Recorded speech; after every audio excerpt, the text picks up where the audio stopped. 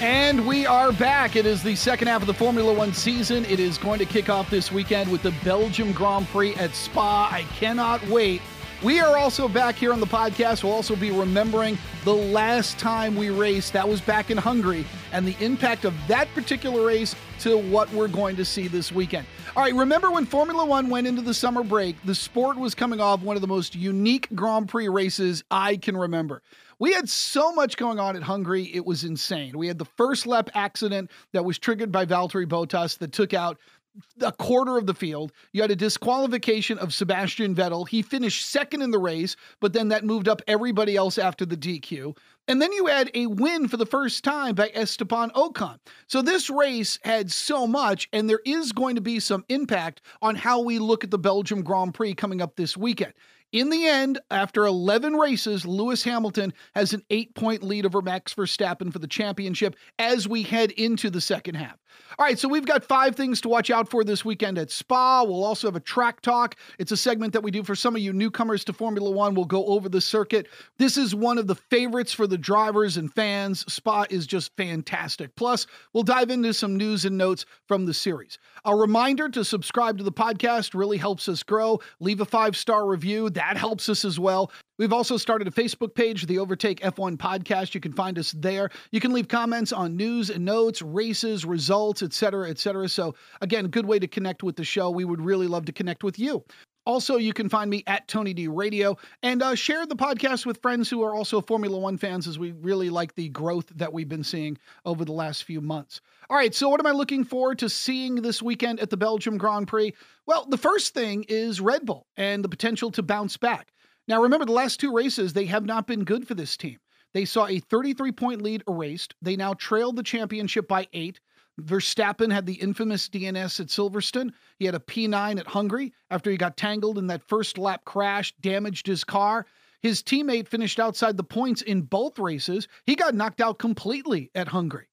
So there was a dominating run for this team that started in Monaco. They picked up 4 wins by Verstappen and then a victory by Perez in Baku. But this is how quick fortunes can change in Formula One and in racing in general. A win by Verstappen, especially at one of the 2 home Grand Prix for him, could give us another sway in a season that has already seen this championship fight go back and forth. However, this has not been a really good track for Red Bull since the turbo hybrid era. Daniel Ricciardo did win for the team in 2014, but Verstappen has never finished higher than 3rd here. He's never even led a lap at the Belgian Grand Prix. Now, much has been made due to the setup. You need a low downforce car in both sectors 1 and in 3. You need a higher downforce car in sector 2. But Max has been outstanding this season, grabbing pole positions. He has 4 of the last 5 races, and that includes the sprint qualifying race at Silverstone. Now, Lewis Hamilton won the traditional qualifying there to start on pole for the qualifying race, but Verstappen started on pole for the British Grand Prix. This is critical at Spa. Pole position usually results in victories on this circuit. But let's not forget something. The season is 23 races long. Now, it will be 23 once we get a date and location that will replace the Japanese Grand Prix. We have completed just 11. That still means we have a little bit more than half to go. These fluctuations are going to happen this fall. No doubt about it. Does Red Bull have to win here? No, they don't. But momentum is as good as the next checkered flag. But a bounce back for the team, that would be nice heading into the Netherlands next weekend. All right, the second thing I'm watching out for is the Hungarian fallout. So like I said earlier in the podcast, round 11 at Hungary was absolutely wild. Now, some in a good way and some in a great way, others just downright terrible. That first lap crash, that was embarrassing for Valtteri Bottas. Anytime a driver takes out a quarter of the field and some big names too, it's a terrible look. And he's had an entire month to really process this heading into Spa. It doesn't help that the driver market rumors are really heating up and they're running high at this point. And of course, the question, what will Mercedes do with that second seat? Those discussions aren't going away. Bottas will suffer a 5-grid penalty for that accident. So the best that he can start this weekend is P6. Lance Stroll will also get a 5-grid penalty. He also caused some problems on that first lap. Now, Mercedes power should help Bottas get back through the field for a decent result. But Stroll's day could be really long, and it could be in the back of the pack if he qualifies poorly on Saturday. One of the good things that did occur from Hungary is the fact that Esteban Ocon won a Grand Prix for the first time in his career. No matter where his career goes, He is now a Formula One race winner. That is not something to take lightly. Now, of course, he won't be the favorite to win races or anything like that, but his season now does take a different significance, right? His results now come with the fact that he has won a race, and that is significant. Also, Lando Norris in Hungary had his point streak snapped. Now, he was my driver of the first half, but he was like everybody's driver of the first half. I'd like to see how he bounces back from McLaren coming up this weekend because he's had a great season. All right, number 3, and it is rain. It is in the forecast. Now, if you've been listening to this podcast, you know every now and then I go, hey, this is what I'm looking for. Rain is in the forecast, and then there's no rain at all. But they are really calling for some. It's going to be chilly. It's going to be cloudy. It's going to be rainy. It's going to be foggy. All of this is anticipated for the 3 days for the Belgian Grand Prix. Now, let me state this. I like races in the rain. However, they can get really sloppy. Now, I don't need a massive pileup at the start of this race like we saw in 1998. David Coulthard starting a huge pileup is one of the worst first laps I have ever seen in racing. I want to see the technical skill of racing on a wet track.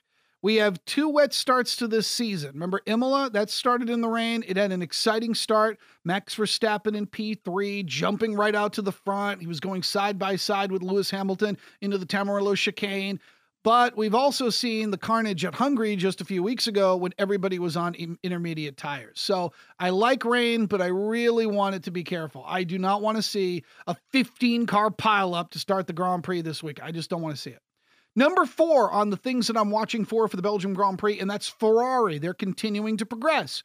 Now, do you remember in France when the Scuderia struggled with tire degradation? Yeah, it was a little while ago. It was like mid-June. They had a terrible Grand Prix at Paul Ricard. But they've really shown some pace in the last few races. Yeah, Charles Leclerc was taken out at Hungary. I get that. But Carlos Sainz was really impressive. In fact, he stated his case on the radio to stay out when he was called into the pits because he had pace. He ended up finishing P3 after the Vettel DQ. Leclerc, I mean, he was so close to winning at Silverstone prior to the Hungary, and even prior to that, the 2 drivers really showed some good stuff in back-to-back races at the Red Bull Ring in Austria, including Leclerc. Remember, he got tangled up with Pierre Gasly on the opening lap, went into the pits, came out like 18th, and then made his way through the field, finishing P7 at 11 overtakes. I mean, that was the Styrian Grand Prix. So they've really shown some pace. What is going on? Well, Lawrence Barretto at Formula1.com has got kind of an excellent piece, and I really urge you to read it. It's about the culture at Ferrari, how the team is just currently handling setbacks and disappointments.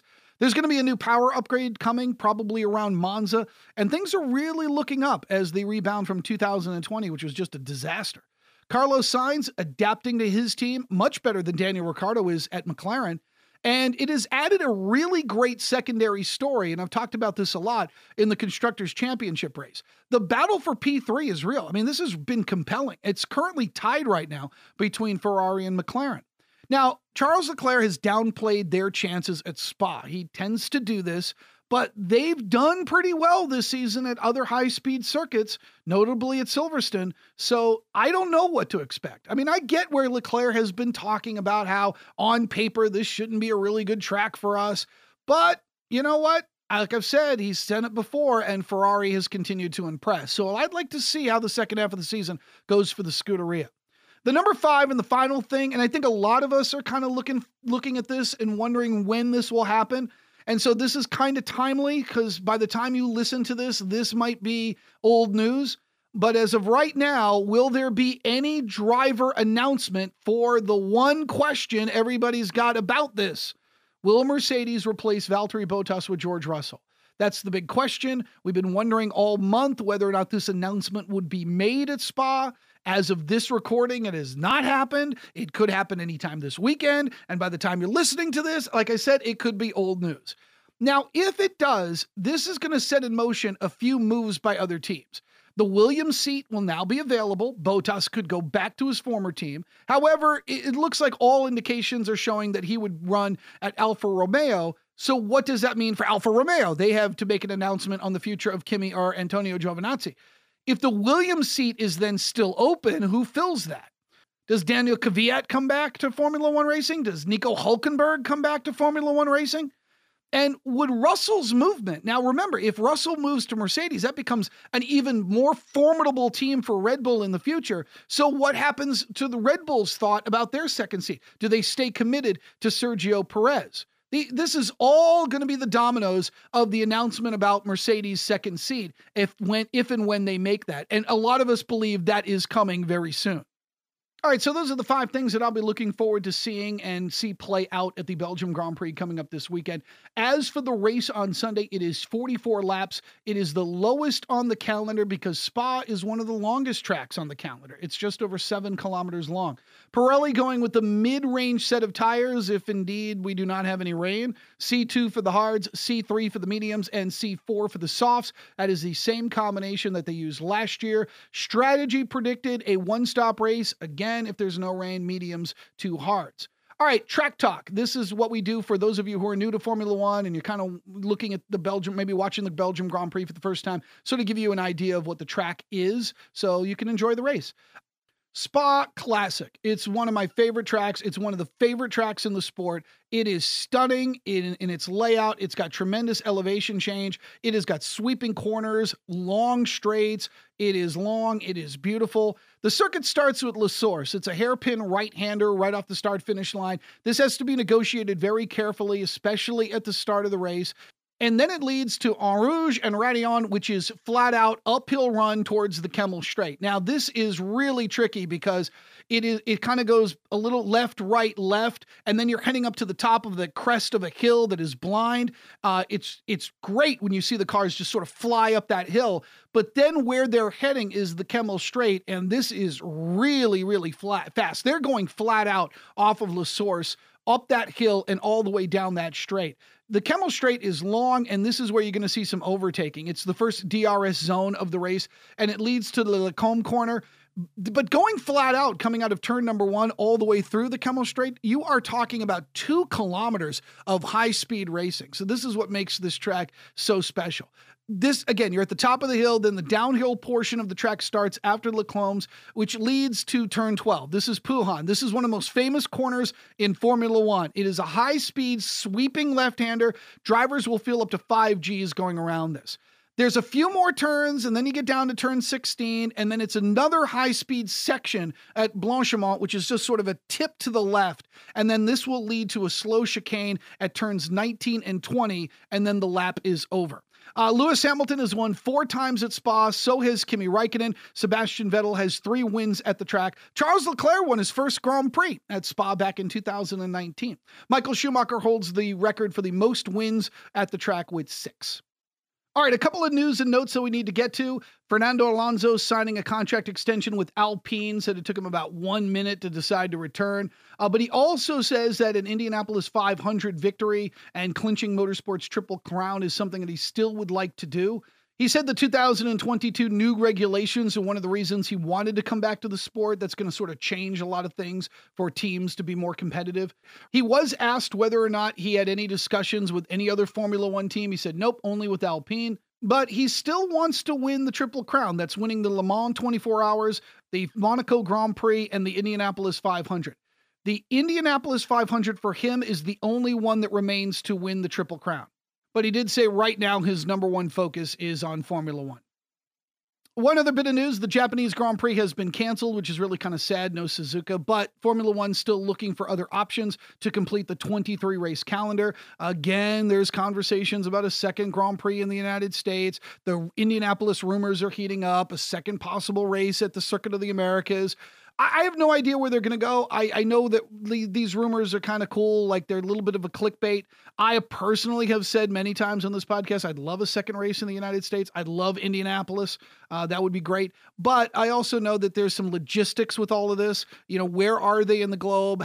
Where can they go? What races are surrounding the Japanese Grand Prix, and where can they actually take it? I mean, Formula One is running back at Turkey after a couple of other cancellations, so we'll see where they go with that. I am really sad because I like the Japanese Grand Prix. I like Suzuka, so I'm very disappointed in that. But if you replace it with a race, especially in the United States, I would be pretty happy. All right, one final note. Drive to Survive, the reality documentary series on Formula One, is coming back for season 4. A lot of people are excited about this. I'm excited about it, but I have to admit, I was very late to the Drive to Survive party. I saw it during the pandemic and did not watch it. And then I said, all right, my son was watching it, so I watched it.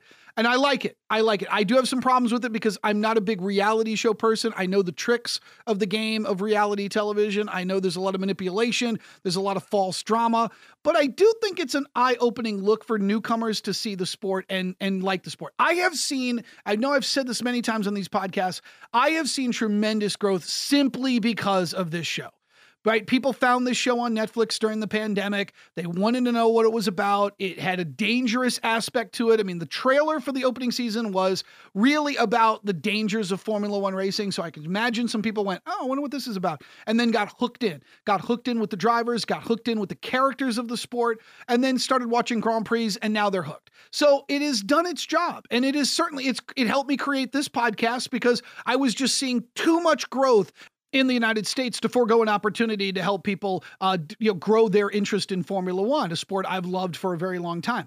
I will say this, the one thing that you have to be really careful of is that you've got to hook them in and you've got to keep them in, right? Like the one thing that I worry about is all of these people sort of jumping into the sport. They loved the reality show. They loved watching Christian Horner and Toto Wolff go at it. And they liked the behind the scenes aspect and drivers changing teams and the excitement of races.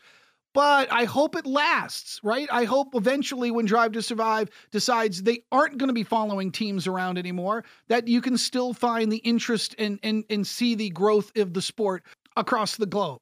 But as a vehicle to increase interest, it's done a very, very good job. All right, prediction times for the Belgian Grand Prix. I am staying with Mercedes on this one. I love to see Red Bull bounce back, but I think this is a circuit that suits Mercedes really, really well. A lot better than Red Bull. I know it's sort of a different Red Bull in 2021 that we've seen in the past. I would love to see Max Verstappen kind of do really well in front of the Orange Army. I want to see a championship gets tighter. If something should happen to Max in the race and Lewis Hamilton takes the lead, I'm not going to be too worried about it because I know we've got a lot more races to go. But if you push me, I'm going to probably lean towards a Hamilton victory for Mercedes at the Belgian Grand Prix, but Max Verstappen right behind him. I know it's going out on a limb. I get it. All right, coming up, we will have the review of the Belgian Grand Prix. Look for that early next week, probably Monday of next week. Enjoy the races, everybody. We are back heading into the second half of the season. I am Tony D. Reminder, subscribe to the podcast, like us on Facebook, hit me up on Twitter at Tony D Radio, all the ways to connect to the show. This is the Overtake F1 podcast.